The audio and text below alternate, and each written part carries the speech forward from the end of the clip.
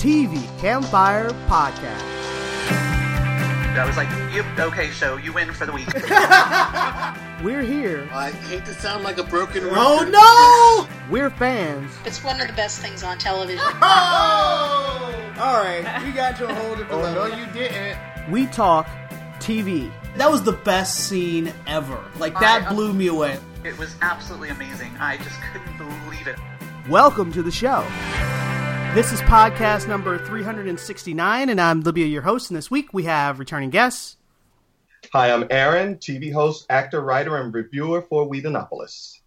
Hi, this is Tom. I'm Executive Director of Screenwriting at Azusa Pacific University in Los Angeles. Hi, this is Allison, and I write reviews for Whedonopolis. Woohoo! All right, and this week in the news, I have that a series of unfortunate events will end at season 3. And to be fair, I didn't even know season 2 came out, so yeah, I guess I wasn't paying attention. Considering that each 2 episodes is a book, I think they're out of books. That's quite possible. I like the first, I think I watched the first 2 episodes, and I was like, oh, this is amazing, and then I got distracted by other things. So, I feel like it's a kid thing. More. It is a kid thing. It's a well done kid thing. Yeah, my little cousins absolutely love the show. Yeah, and that makes sense. It is not made for me. The next piece of news I have is that J.J. Abrams has finally come back to television for the 5 people, I guess, who are waiting. I can't say that. Like, my frustration with J.J. Abrams is he starts a show, it starts off fantastic, and then he gets bored and leaves the show. Or does a Star Wars movie. Or does that too. So, the fact that he's coming back to television, I guess, is good, which means the pilot's going to be amazing. Now, if the show's going to be good past the pilot's the question. His show called Demimode has been picked up. Demimode, whatever. Mond. Oh, I missed it. It's French for world. Oh, nice. I like it.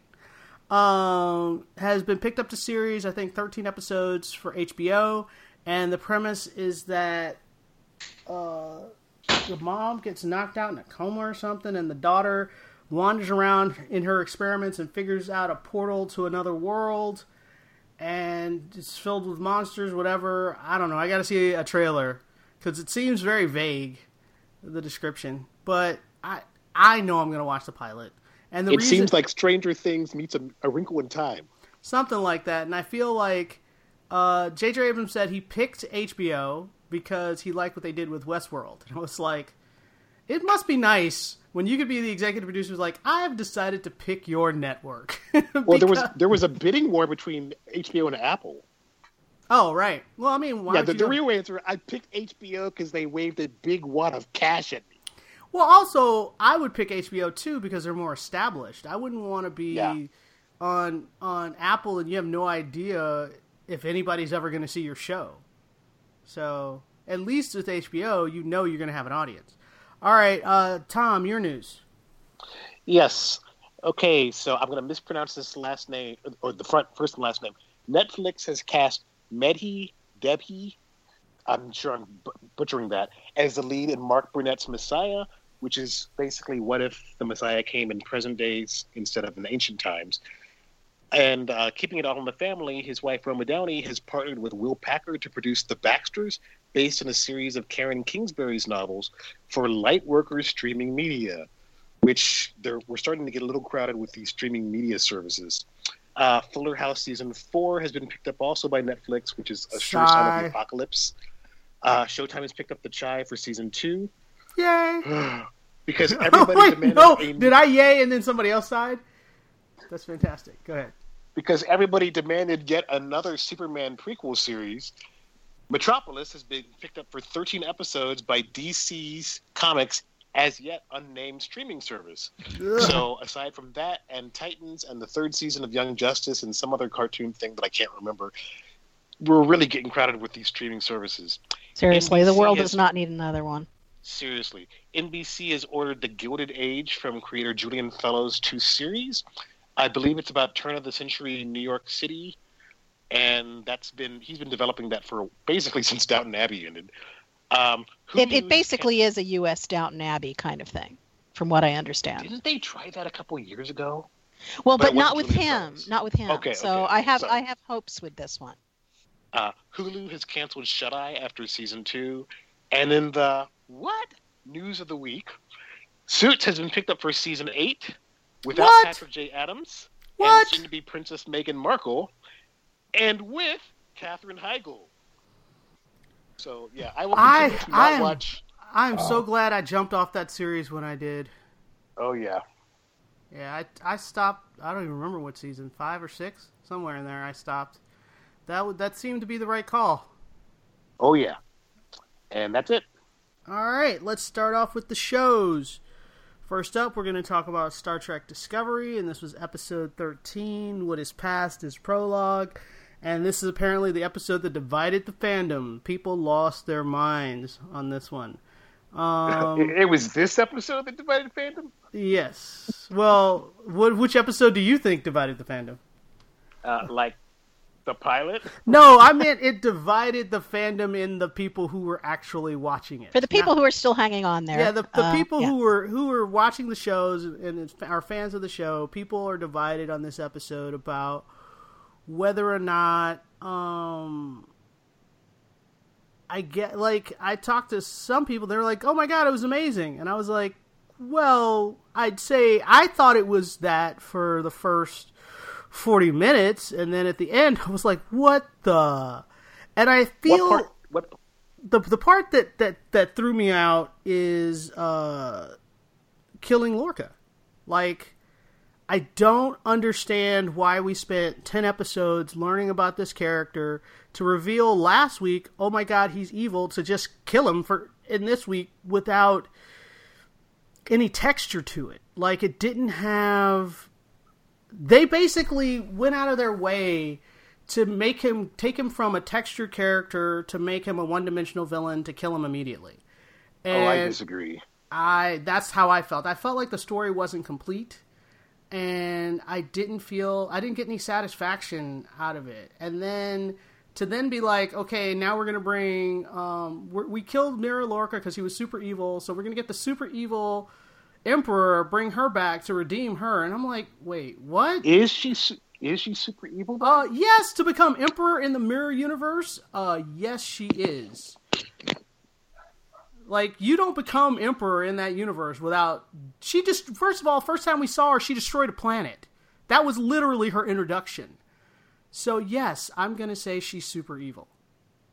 I love Michelle Yeoh, so sorry. I know. I mean, I love Michelle Yeoh, too. I loved her as Prime Captain Georgiou. She was fantastic. I absolutely thought she was a great character.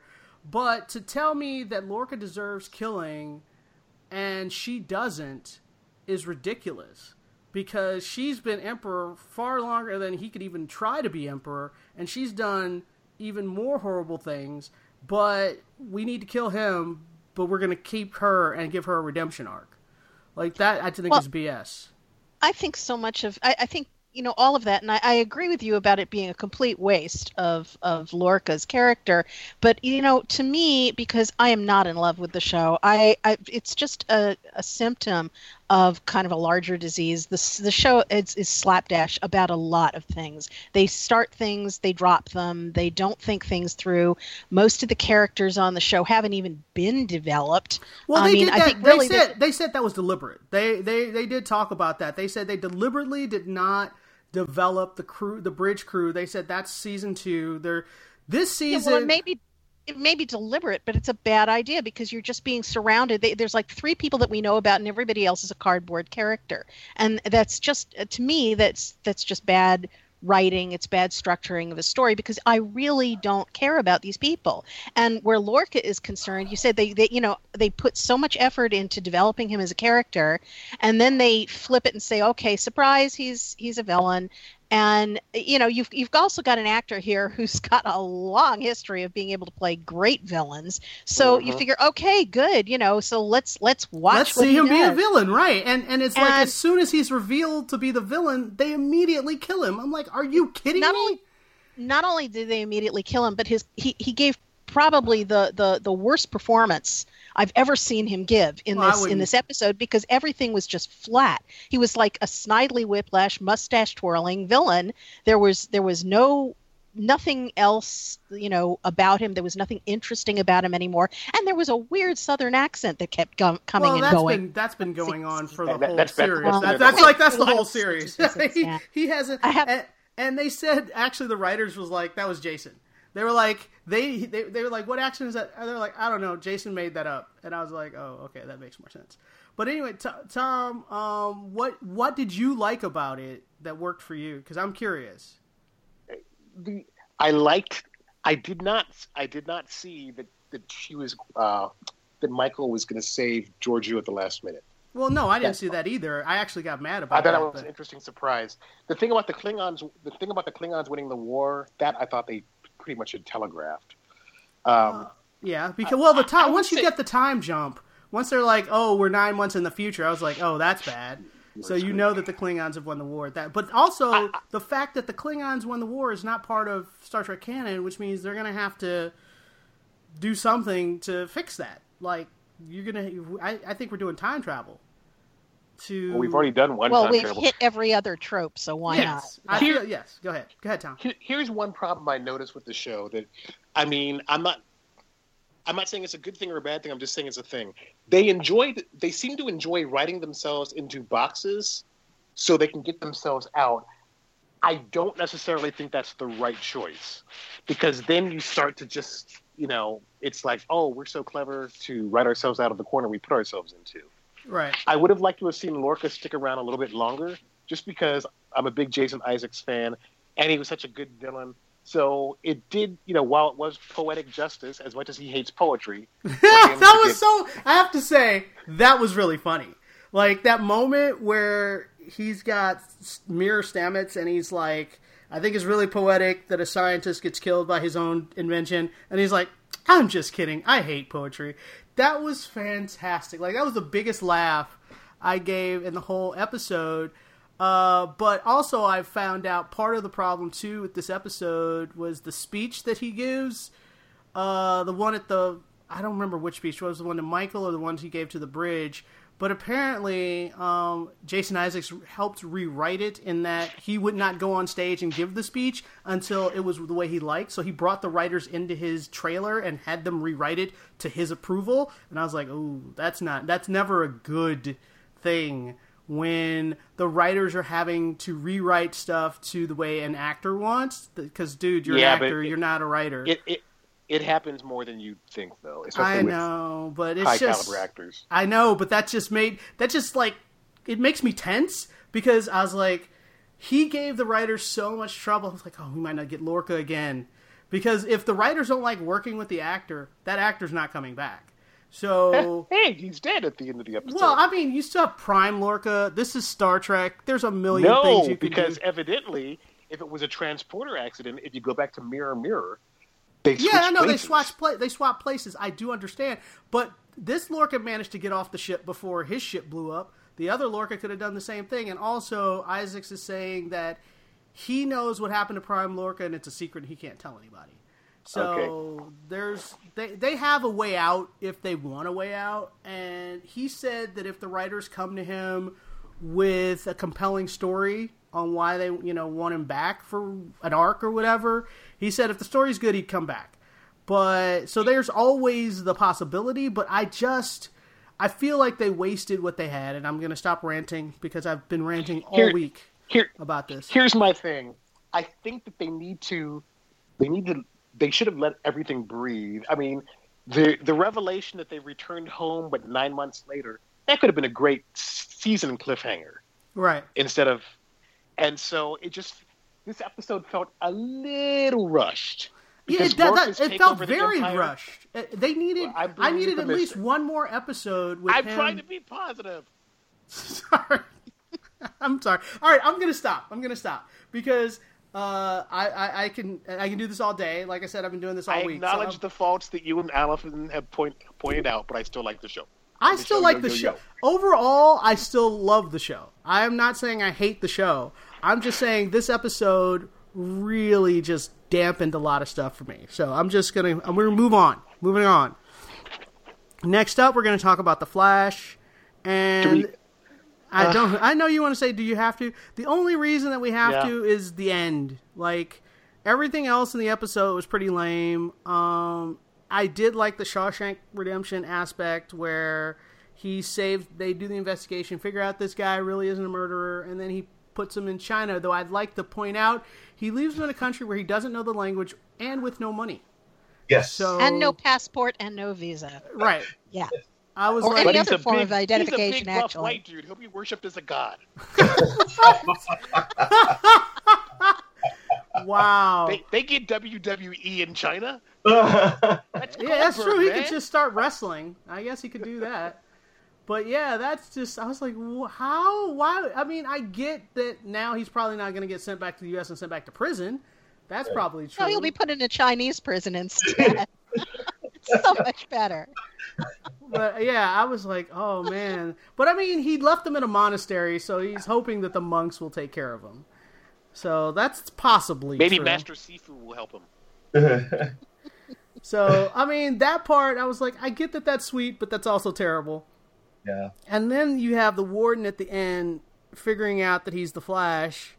And I was like, the only problem with the warden's plan of selling him is that he will be missed. Like, all the other people that he sold and stuff, he didn't sell them from within his prison that somebody comes to visit them every week. Like, I'm like, how are you going to cover that? Like, I feel like his master plan of selling him has flaws. And Yeah, this but you're is asking for logic from this I was show. going to say, do you really... This is the show that the quality's been varying like a sine wave this season. Actually, previous seasons, too. I'm not disagreeing. And What is it about season 4 of Berlanti's shows? Yeah, this is It's not... like- This has not been great, but I do want to see them take down the evil warden, I guess. I guess I'm slightly invested in that, but I don't And we care get to hear about more the of other Katie stuff. Sackhoff's terrible British Oh accent. my god, she's so horrible! The thing that's so crazy is that I loved her on Longmire. Like, absolutely love her on Longmire. And I really liked her on Battlestar, but she is... And when she was on Bionic Woman, liked her on that too. She's terrible. She was more interesting than the lead on Bionic Woman. Right, but she's terrible on this. I was like, did they not... And I feel like... I don't know if it's the director that was like, hey, let's go super campy or something. I don't know what happened, but this is the worst character I've ever seen her do. And it's super cringeworthy. The accent was her idea. And this is a reason why sometimes you just have to say no to actors. Yes. I feel like somebody should have said no to Jason Isaacs and his whatever accent he was trying to do. Like, no, dude, you can't pull it off. You're not being consistent. It's not working. Stop. Which is too bad because his Boston accent on Trinity, a Showtime show from years ago, was terrific. It was called Brotherhood. Oh, Yeah. sorry, Brotherhood. It was Rhode Island, actually, I think. And Yeah. he had it absolutely down. Nailed it. Yeah. Yeah, but I guess he was like, I want to do something different, and I'm like, ooh, it's all over the place. Like anyway, we're off topic. All right, so The Flash was mediocre this week. That was who were they trying to catch? Bad guys. The shrinking guy. Yeah. The guy Oh, so lame. Oh, yeah. Horrible. Oh, But that was here's so the question. bad. Go ahead. Why- Go ahead, Aaron. Still a telepath now? Why I is have she a no telepath? idea. And That I'm was just sat weird. there astounded, and not so much that she's gaining a superpower, which it did get a little bit tired. At first it was kind of funny. She's reading minds and stuff. I'm like, okay, kind of cute. But then it got tired as the same joke kept, repeating itself. Right. But if she has to have a power, why are we going telepath? Because you just used that in our antagonist, the Thinker, when he possessed the body of Dominic, Maybe who that's was the a point. meta-telepath. Maybe that's the point. Maybe they made her a telepath to battle the Thinker. But even that's possible. But I'm just like, she's A, untrained, and B, in using those abilities. But I just was like, And my mouth she was annoying too. Not only was she untrained, but she was the most annoying telepath I've ever seen. Yeah. And Yeah, she's well, like, I mean, she's a grown woman, and she's acting like a child who doesn't understand the concept of boundaries. oh yeah, Yeah. privacy, It's right. like you just don't invade people's space like that. That's It's that's like, why not are you what guys want to getting all mad at me? Like, come on. Yeah. do. Yeah. All right, let's move on. There's no point in talking about the Flash anymore. All right, next up, we're going to talk about Black Lightning, and this was episode 3. And it did not end with the daughter doing anything weird, right? Because the whole episode, I like this episode because our new daughter Thunder actually was exploring her powers and trying to find out the limits, trying to figure out how to turn it on, turn it off, what could she do. And I think that's perfect, because if I found out I had superpowers, that's exactly what I would do. I don't know if I would film it, because she was filming it, and I was like, that's a terrible idea. But I would do what she did, which is go to the junkyard and play around and try to figure out what my capabilities are. I think that was pretty good. The march was weird, because for a march about protesting whatever they were protesting, they were very quiet. They were like, we will, yeah. I was like, why are you guys whispering? Sort of a prayer vigil more Yeah, than it was else. so It was weird. strange, It was so bizarre. And I was like, did you not have enough extras? Could you not loop the audio? Like, it was just really strange that everybody was whispering and everybody was just super quiet in the protests, and they weren't even waving their hands very hard. And that's all no direction. Signs. I remember. That was all direction, and so that just seems strange. Yeah. And then, of course, you have the conflict of the whole family marching, and then Black Lightning has to save them all. And I have a question. When the bad guy, Tobias, when he's like, shoot the electric freak, and the guy shoots the other dude, I was like, wait, did she just miss? Apparently. That's what I'm wondering, because her name is Cyanide. Right. And said shoot the electric freak, and I'm like, okay, well, at least we're going to get some action here. Black Lightning is going to get shot. We're going to see something. And she shot Reverend Holt, and the same bullet went through him, and it hit Khalil. Right. And so I'm sitting there like, and if she did miss, I would think he would have addressed it. We've seen Tobias harpoon somebody. Right. And so we've seen him strangle someone with one hand. So if she missed, I can't picture him being okay with it. I mean, he impaled the guy earlier in the episode with a letter opener in the hand. So if he wasn't referring to Black Lightning, then I think that there was either a miss in the dialogue, or they made a change, or it was very confusing. Or she's not going to be around much longer after that. You never know. Right. There was one thing about the episode I didn't like, and I guess it's because I like their villains so much. I like Tobias Whale as their main villain. Discovering that he answers to Lady Eve instead was actually kind of a letdown, because I don't find her nearly as scary as he is. That's Go ahead, Tom. Tom, what did you say? That's Jill Scott. Yeah, I know who it is.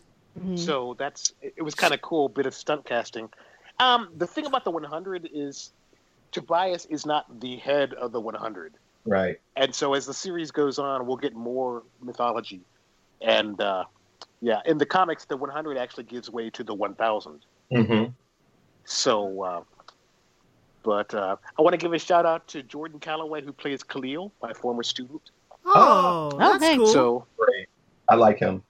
Yeah, hopefully he gets his legs back, because they're like, he's not going to be able to walk, mister. I'm going to run my way out of the ghetto. So I think that it's interesting that they made both of them survive, and they gave him a crippling injury. But I'm not sure unless they're going to make him a superhero. That's what I was thinking, is that he's going to find out, he can do something else, like fly. If he becomes like Oracle in DC Comics. Or that, yeah, you can like do that too. Yeah. Well, because especially once Although, Lightning gets her powers. Go ahead. Well, I was just going to say, but how did you all feel about, speaking of Khalil, about the way the show ended? I felt like it didn't have the punch that I would have liked in ending it just the way that they did, just with the family huddling. Because I found the moment when Gamby was erasing the footage of Tobias. Right. from the surveillance cameras. I thought that was great. I'm like, oh, cool. This is another layer, another thing that we're going to really get to, see and find out. And I thought that could have been a stronger banger. Well, the question is why. And my guess is that when Black Lightning gets involved with Tobias and that becomes his focus, he gets irrational or something. And so I feel like Gambi is like trying to protect him from himself. That's my only guess on why he erased that footage. I don't think that Jefferson knows that Tobias is still alive. Right. That's what I'm saying. I think that he's, especially once we found out that Tobias killed his father, I think finding out that he's still alive will make him go off the rails. Yeah. And so I think that's what Gambi's trying to protect him from. All right. Well, let's move on. I think we're all still saying it's a thumbs up, but maybe it could have had a couple of better moments. Yeah. All right. Next up, we're going to talk about the Blacklist. We haven't talked about that in a while. And this week's episode I liked it mainly because, first of all, Elizabeth got to be a little smart in that she's like, I've trusted Red a million times and always found out that he was lying about something at some point. And she called him on the wording when she was like, do you know what this is? And he's like, I can't say. And she was like, yeah, I know you well enough to know what that means, that it means that you're not going to say. It's not that you don't know the information. And she actually threw down the gauntlet. And what's really cool is that she's like, I know that this is a secret you don't want me to know, but because this is what killed my husband, I'm going to find out this secret, whether you help me or not. And normally Red's response to a situation like that is to kill whoever is threatening to find out his secret. But since it's his daughter, he just looks terrified. So I thought that was pretty cool. I felt that the Blacklister of the week was a little bit weak. I mean, he came on, seeming really terrifying because of the whole fire thing. But then when you actually get to know him personally, and it's like, oh, he's not, a real professional arsonist or anything like that. He's just some screwy little guy with a mental problem. And, suddenly it kind of intimacy dissolved issues. the threat. Well, it just made him super creepy. So instead of very creepy, but not really as threatening. Not as his whole lethal. thing is he's a priest and he has slept with women, and he's now decided that the women are the reason that he's sleeping with women, not because of his own weakness. It's because they're the temptresses, and so any woman that he finds himself attracted to, he then sets them on fire because that makes sense.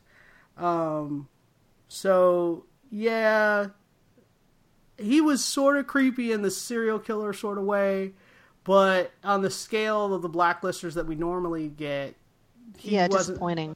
Well, he wasn't in anybody's employ, but that actually made him a little scarier because you didn't... And also you realize the reason that Red pulled him out was not necessarily because he was a scary Blacklister, it was to get the other dude out of prison. That was really the entire point. That's true, and he actually is far more threatening. Right. He is potentially much scarier, and I'm really interested to see what they're going to do with him. Especially, and you're going to see a lot of him because they have him played by C. Thomas Howell. Right. So, and I like that Red was like, don't go burning anything on your own, because I'll come for you. He's like, you burn stuff. No freelancing. Yeah, well, not even freelance, because he's a pyro, so he's going to want to burn something. Yeah. So he was just like, you burn for me only. So that means Red's got a bunch of stuff he wants burned to the ground professionally. So that's interesting. All right, so I think that's about it. Let's wrap this one up. This was a good episode. It's a good setup for whatever's coming next, I suppose. I just wish the Blacklist just moved at a faster pace. That's the only thing. All right, next up, we're going to talk Magicians. And this week's episode was basically all from Penny's point of view, which I really found refreshing. Yes. I thought that was pretty cool. Your thoughts, Aaron? Go ahead. Oh, I thought it was absolutely hilarious. And I loved having Penny as a through line into everybody's story. So he teleported into each ABC storyline, which I thought was really cool. Right. And I loved the way he was hoping that somebody would say they missed him. So getting let down. I laughed from beginning to end because it didn't get tired listening to him hoping. And then when Alice was like, I really loved him, he's like, oh, yeah. And then she was like, found out she was talking about her dad. But the way he used to give me piggyback rides. Oh, exactly. But my what? favorite moment is my favorite person, Margot, when she was like, "Yeah, I thought one day we'd have banged." And he was like, "Me too, girl. Me too, And he girl." was like, "Yeah, me too, girl. Me too, girl." I was on the floor, and so I thought it was just great seeing Penny navigate through, each of the storylines and all of that. Again, I don't know why, but Quentin, I check out a little bit. No, but what's so great is the guy that was monologuing about their stories, like he was being all meta and talking about whose story he liked and what ship he shipped and all this stuff. And I was like, and when he described Quentin, I was like, yep, it's exactly right. It's the young white male trope that if you are a young white male, you'll think Quentin is great. And if you're not, you think Quentin's boring. And I just love the way he described it. I was like, yeah, that's about right. Tom, what did you think? Penny initially was set up as an antagonist for Quentin and some of the others, but the performance of the actors won me over the years. And Margot, man, I just love. She just relishes these queen bitch lines. So you gotta. I thought it was a great episode. All right, Allison, go ahead. Me too. Oh, sorry. I loved it. Did I interrupt? Sorry. Tom, did I interrupt you? I'm over the Fairy Go ahead. Queen, though. Oh, you're over the Fairy Queen? I'm over the Fairy Queen. I think everybody's over the Fairy Queen. Right. Margot's over the Fairy Queen, certainly. Let's just get rid of her and move on to somebody more interesting as an antagonist. Agreed. All right, go ahead, Allison. Yeah, well, I agree with that, and based on this episode, it sounds like she's going to be taking action in that area. So hopefully, we won't have to suffer through that much longer. But this was just a fun episode, from beginning to end. It was a lot of moments were just hilarious to watch, right up until that final moment where you get Elliot going, "Oh, hi, Penny." It's like, what? Blackout. Yes. Smash cut to black. Yeah, that was brilliant. I mean, absolutely perfect. But yeah, I love the whole thing. I'm kind of wondering how they're going to deal with Penny now that his body has been burned, because there's really nothing for him to go back into. But this show always comes up with something, so it'll be interesting to see. And it's just this is one of my most fun shows to watch. I never am really disappointed. There may be parts of the show that maybe go, okay, come on, let's move on. But overall, it's just so much fun to watch this show. I agree for the most part, unless the episode's all about Quentin, and I'm bored. But I will say this was a real highlight. I'd say this is one of the better episodes they've done in a while. So thumbs up for me. All right, next up we're going to talk about the Good Place season finale. And what this episode did was what some people suspected that they were going to do, but so I wasn't sure whether by the end of this episode we were going to be in the good place, which we've never seen, or I just knew we weren't going back to the bad place, but I wasn't sure where we were going to go. And what I really liked is they're like, okay, if the argument is that whether or not these people should, deserve to go to the good place or the bad place, let's put them in the real world and see what happens. And so they send them back to Earth and give them a second chance and basically save their lives at the moment that they were supposed to die, and let them move forward and see if they could become good people.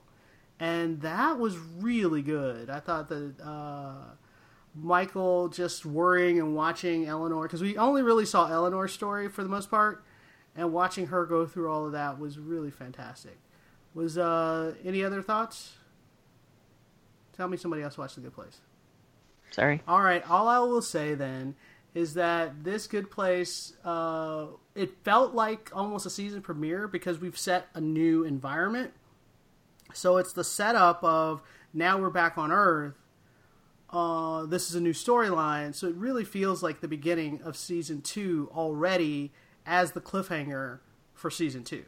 So we now know where we're going when the season comes back. And I'm really excited to see, because I liked that Eleanor started off all gung-ho to be good, but then she fell back, and then she just needed a little bump, and she's back on the road to being good again. And I think that that's really going to be entertaining to see how the characters manage to find each other. And I think that's fantastic. All right. Next up, we're going to talk about 911. And this was... this was the one where Connie Britton... Bobby's past. Oh, that too. Yeah. The main part of it was Bobby's past. But we also had Connie Britton looking for her mom, and she got to hang out with Buck. So that was... I like that a lot. I'm like, I cannot believe that I'm totally on board with that ship. Like, I'm 100% behind it now. And I think part of it is because they're not doing the easy route. They're very much like, this friendship is worth a lot, so let's take it one step at a time. And I really like that. And they don't look like... Yeah, and they don't look like they would be a couple, which is what makes them really interesting. But let's do Bobby's past. Go ahead, Tom. What'd you think? I wish they had made it a little less contrived. It was very standard. Yeah. Well, not only that, but it's like, come on, a Cub Scout could tell you never leave an open flame on. Next to overnight. Yeah. Yes. So, the whole... Considering that he's a firefighter, that it does seem really... He had a lot of open fires. It was a tinderbox waiting to go up. It's like, yeah, I wish they had gotten they could have contrived a better way for him to have been responsible for the death of his family rather than that. Right. And it did really seem like for a fighter, that was really ridiculous for him to have that set up. Did anybody else see it? What'd you say, Aaron? Yeah, I did see it. I totally agree. It took me out a little bit that a firefighter wasn't paying attention. If he was completely high or stoned, I might have bought it a little bit more, but he wasn't. So that threw me a bit. But for Bobby's past. But I didn't think I would be on board with, I forgot Connie Britton's character's name, but with her and Buck, I loved watching them work together. Yeah. The little girl in the pool. I just love watching, and I love Connie Britton's line when she said, I'm always on the other end. I never get to do this. This is pretty cool. And the way that they worked together with each other and came up with a solution. So it made me root for them as a couple so much. I liked it. I liked their chemistry, and I thought that they were the highlights for me, even above Bobby's past. They were the highlights of the episode. I would agree, and Buck also continues to be dumb because his solution was really stupid. He was like, "I'll jump in on this whale," and she was like, "You're an idiot," which is a given. Yes. So I really, oh, thank you, Abby. Yeah, I really like that his solution was just really dumb, and she was like, "How about we take a minute and let's think about this?" And then she comes up with a solution. She's like, "Okay, let's do that." And then he's like, "All right," and then he was gung ho and really made it come together. So yeah, that was all pretty good. I liked them saving the girl in the middle of them looking for the mom, and then I liked that they still ended up finding the mom, and he stayed and made sure everything was cool, and they just had a really good day together, just hanging out. I mean, there was slightly an emergency. Saving people. Yeah, they were saving people, and there was a kind of an emergency, but they just spent all day together, and it just had me having a good feeling. And I was like, I didn't want them to like break down and have sex or anything, but I was like, goodbye kiss. Goodbye kiss. Oh no. for me, the line of the episode was at the very end where he goes back and says, "Guess what?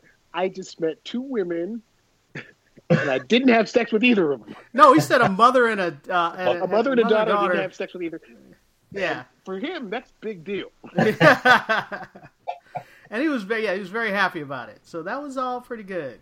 I thumbs up, and I think she has the maturity that he lacks that would really make them kind of work. Yeah. Until he screws up, because he invariably will. But, you have to. When are we going to find out what happened to the Asian dude? Oh, he's still in the hospital, I think. Yeah, but I'm surprised we haven't seen him. Oh, that's true. We saw him wake up, so we know he's awake. So it's just a matter of, I'm still rehabbing my shoulder that happened a month ago, so I think a pole going through your head is going to take a little longer to rehab. So I feel like that we're going to see him, but he's not really going to be back on the team till maybe next season. Like, it's going to take him a while to be able to do all the stuff you need to do to qualify as a fireman. But I'm okay with that. I thought that was really crazy that they did that to one of their own team like that early. I just thought it was strange that they haven't been servicing that plot line much. Yeah. Well, it's only been one episode, so I'm okay with that. All right, let's move on. Oh, go ahead. Yeah, thought? No? I think it's been 2 that we haven't seen them. Oh, I feel like 1, but okay. All right, next up, we're going to talk about How to Get Away with Murder. And this episode, talking about ships and things, I like that Nate this is the first episode where we've actually gone into his backstory really at all. Like, the only thing Nate was ever good for was sleeping with Annalise and helping her when she needed help. We've never known anything about him. And so seeing his dad and seeing what being in solitary confinement for so long can do to someone and all of that was really interesting. But what was really, that actually made me mad was Annalise was like, I'm going to do this case for your dad because I've never done anything for you. So this is about you. And then then later on he's like, I'd like you to stop. And then she was like, well, this is about me. Do it for me. And I was like, really? You switched so quickly. Like, come on. You can't be about him for 5 minutes. Oh, my goodness, Annalise. And then I like the fact that when he made a move to kiss her, she was like, yeah, this isn't going to work, and pushed him away. And I was like, thank you. You are toxic to him. So, also, I now ship her and Jimmy Smits, so I didn't want the Nate conflict to happen. Any other thoughts? What do you guys think? Well, Jimmy Smits was last seen curling into a chair in a ball, and crying a lot in a little fetal ball. Yeah. So I think he probably is going to backslide severely. So I don't know about any kind of shipping going on with him. Well, I mean, she's got to put it back together, and then she can sleep with him. That's how it works. I don't know. It's not going to be immediate. Is the thing. I do hope that we've stopped the roller coaster ride. However, between Annalise and yeah, because it's like they hate each other, they love each other. It goes back and forth. They're sleeping with each other, they're fine, and then something happens and they hate each other again. And it's just enough already. Let's just ease things off there. I'd like to just take a break from that. But the rest of the episode was interesting. The whole thing about Laurel's mom. Oh, so she might be the villain? Yeah, well, I don't think she's like I don't think that they're actually going to absolve her father. I think it's going to be more a matter of the two of them working in concert to get what they wanted. That her mother is not as separated from her father as she thought, right. And they're actually working together. I don't see her as like the big mastermind of this whole thing. But I see her working with her dad. Okay. Well, I think it's possible that they, like your theory that they work together, but I do think it's also possible that since Laurel said that the mom worked more with the guy that got killed, I forgot his name. Dominic. Since the mom worked more with Dominic, and Dominic probably killed Wes, that the mom might have actually given the order to kill Wes, and the dad didn't know about it ahead of time. But it's not that you're right. I don't think the dad's innocent at all. I think he is controlling, and he is holding that baby hostage for the hard drive, which, at the moment we don't know who has it. But yeah. It's all the dad is not innocent, but I think that the mom is way more evil than Laurel thinks. Oh, well, definitely, yeah. So is there anything else going on? I'm trying to remember. There's the Nate thing. I think that's it. So, wrapping this one up, overall, I think that this is very interesting. They're moving pieces at a good pace. I'm completely intrigued. I don't know what's going to happen next, but in a good soap opera way. So, thumbs up for me. All right. Yep. Next up, we're going to talk about Agents of S.H.I.E.L.D. And if you don't understand time travel, I don't know why you watch sci-fi at all. So this is Agents of S.H.I.E.L.D.'s version of Let's Time Loop This Again. I have to say, meeting. You mean let's do the time warp again? Thank you. I know, right? I was trying to do a word thing. Oh, apparently I failed. Yo-Yo in the future with no arms was the most freaky thing I've ever seen. And her trying to figure out, she's like, we've done this. She's obviously been on both sides of this loop and done this before. So this is obviously not the first time that all of them have gone through this. So her trying to figure out the words to break the loop. And she's like, okay, I did this differently. So she did something differently in the loop that didn't happen last time. And so she's trying to figure out what wording she could use to change stuff. Was really interesting and heartbreaking and all of that. All of that was really good. What do you guys think? Well, I think that, the problem with this is that, when you get into these whole things of time loops and whatnot, then you start to wonder, well, okay, you have to pick one. Are you going to be able to break the time loop, or does paradox not happen in this? And I don't think that they've bothered to choose. If they're really, really concerned with being able to save people in the future. But if they are successful in changing the past, then they don't have to worry about that, because all of the people that they're dealing with won't even be born. Right. None of that will actually happen. And the thing that's concerning there is that when they actually go back in time, they have the scene with now I'm forgetting their names, but the two survivors who were in the spaceship, Flint, Flint's going to put the planet back together. Right? He's going to put the planet back together, but also, they're saying, well, they've gone back already. Well, if they'd gone back already and they were successful, they wouldn't even be holding this conversation. Preach. Yeah. So that sort of makes me think, well, you can't have both. Right. Either you're going to change it, or you're not. And if you're not, this is going to be a really depressing series to watch from here on out, because we know where this is going. Well, I think they're going to change it, but now it looks like in order to change it, they're telling us we have to let Coulson die. And I'm like, I'm not on board with that. I don't think that's going to happen. I think we're going to need a third solution, but we do know now that Yo-Yo is going to try to sabotage, because I feel like, because she told her, they don't listen to you. They don't listen to you. They all are so focused on saving Coulson that they're not going to listen to you. So if I was Yo-Yo, I'd be like, all right, well, I'm not even going to have the conversation. I'm just going to figure out what they're going to do, and I'm going to sabotage it. I feel like... The interesting thing is the only reason that Coulson's life is in danger is because he was poisoned, and he was only poisoned because he went into the future. And so if they hadn't actually brought them into the future, he wouldn't have been poisoned and there wouldn't have been a problem.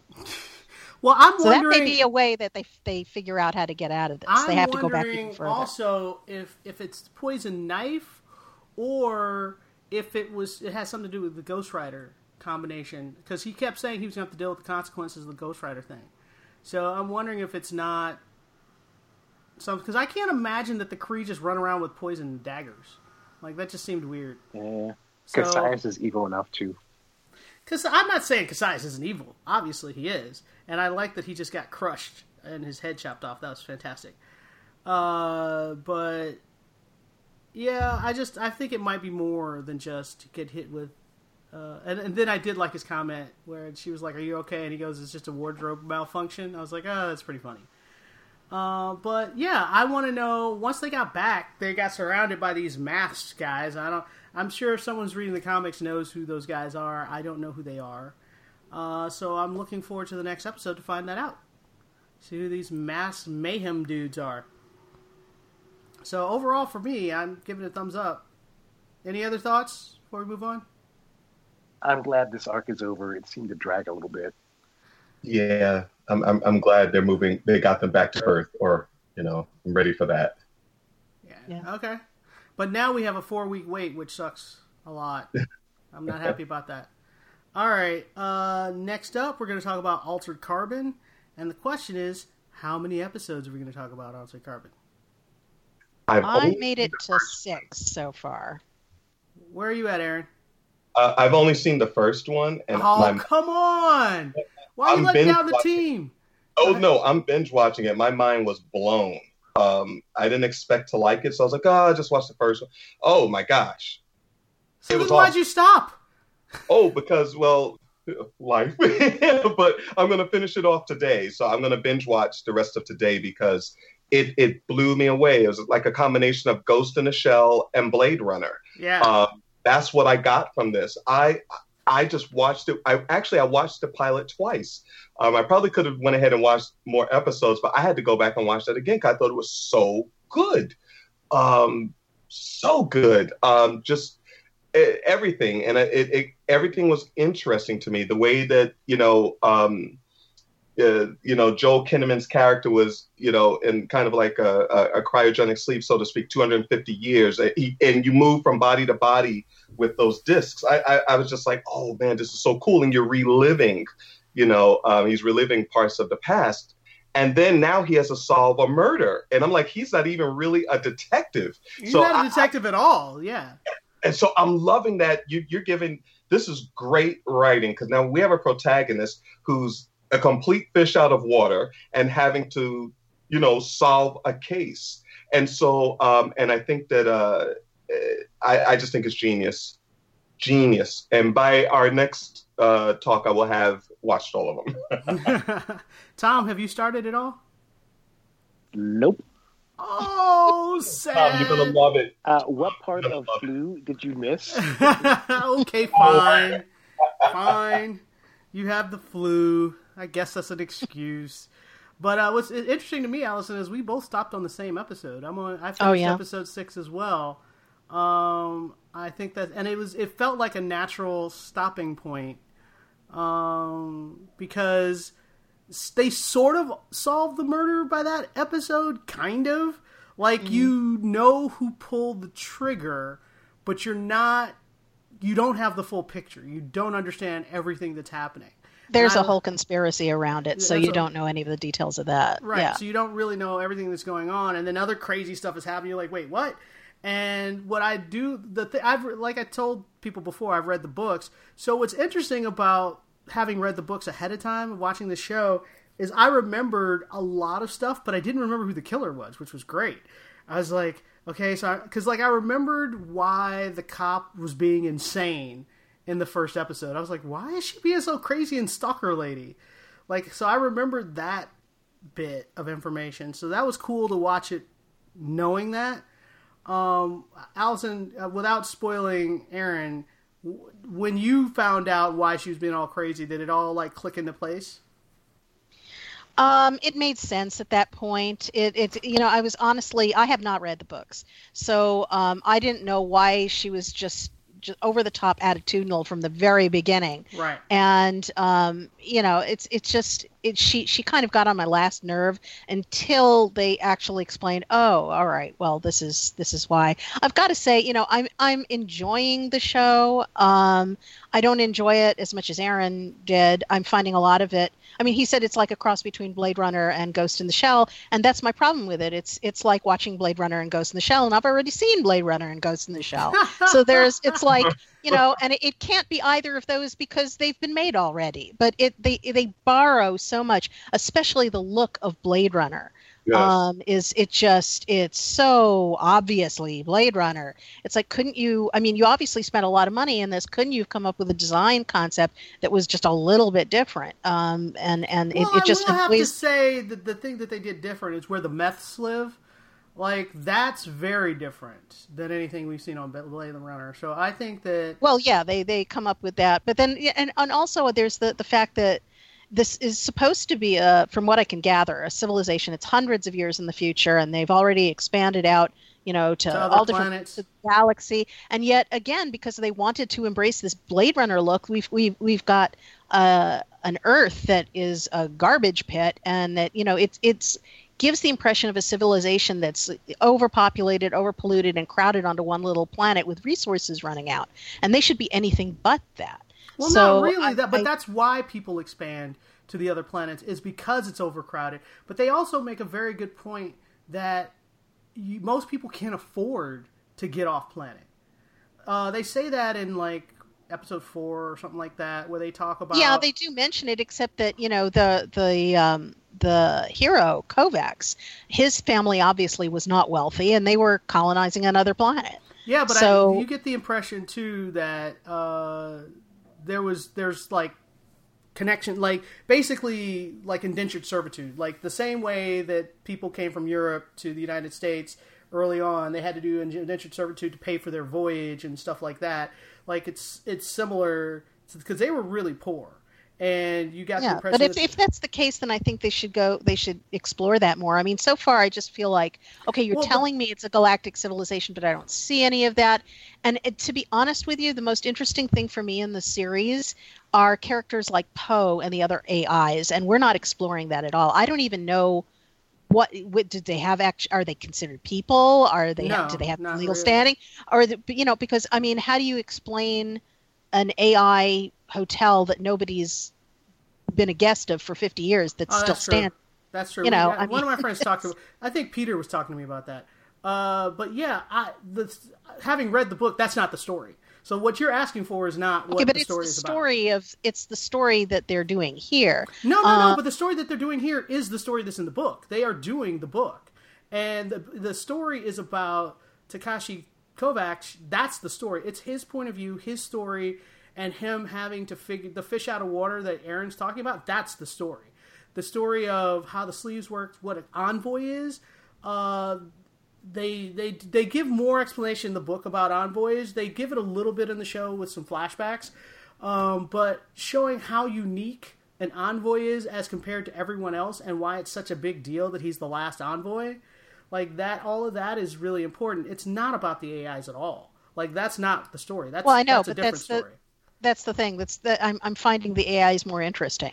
That's the problem. I'm not finding the envoys terribly interesting at all, and I'm finding the other stuff more interesting. It's like, oh, I wish they'd explore that.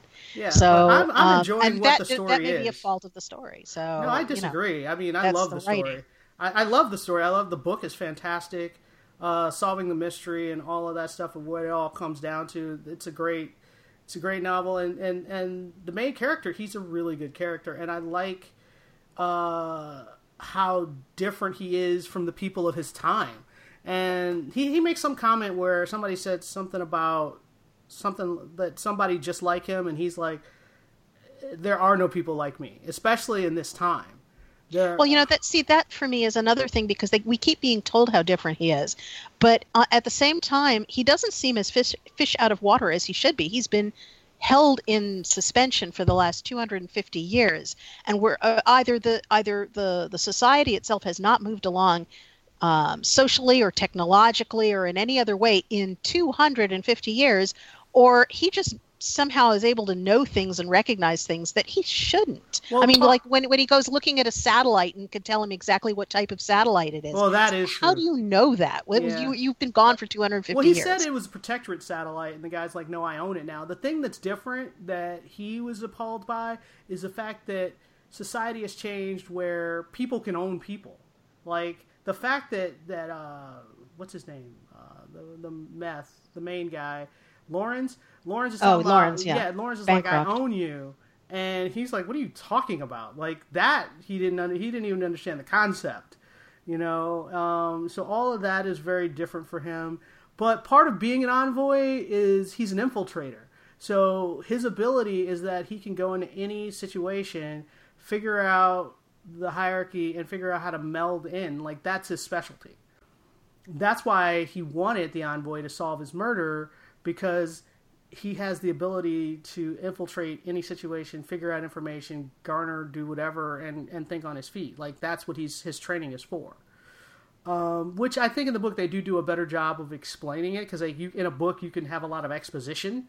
And in this show, what I appreciate is that they're trying not to do too much exposition, and they do flashbacks in present, and they kind of like have him have weird conversations. They do flashbacks later, a little bit, but they try to tell the story within the story without giving too much exposition, and I appreciate that. But I'm loving the show. So Aaron, keep going, finish the series. Yeah. Tom, now that you're not as sick, maybe you can start, and then we will have a more open conversation next week. I guess that's all we have to talk about right now. If you guys have any questions or comments, you send them to tvcampfire@gmail.com. Follow us on Twitter or on Facebook. You listen to us on ThePointRadio.com, Krypton Radio, Wheatopolis, and iTunes. So we'll talk to you guys next time. Bye-bye. Bye, everyone. Bye. Goodbye.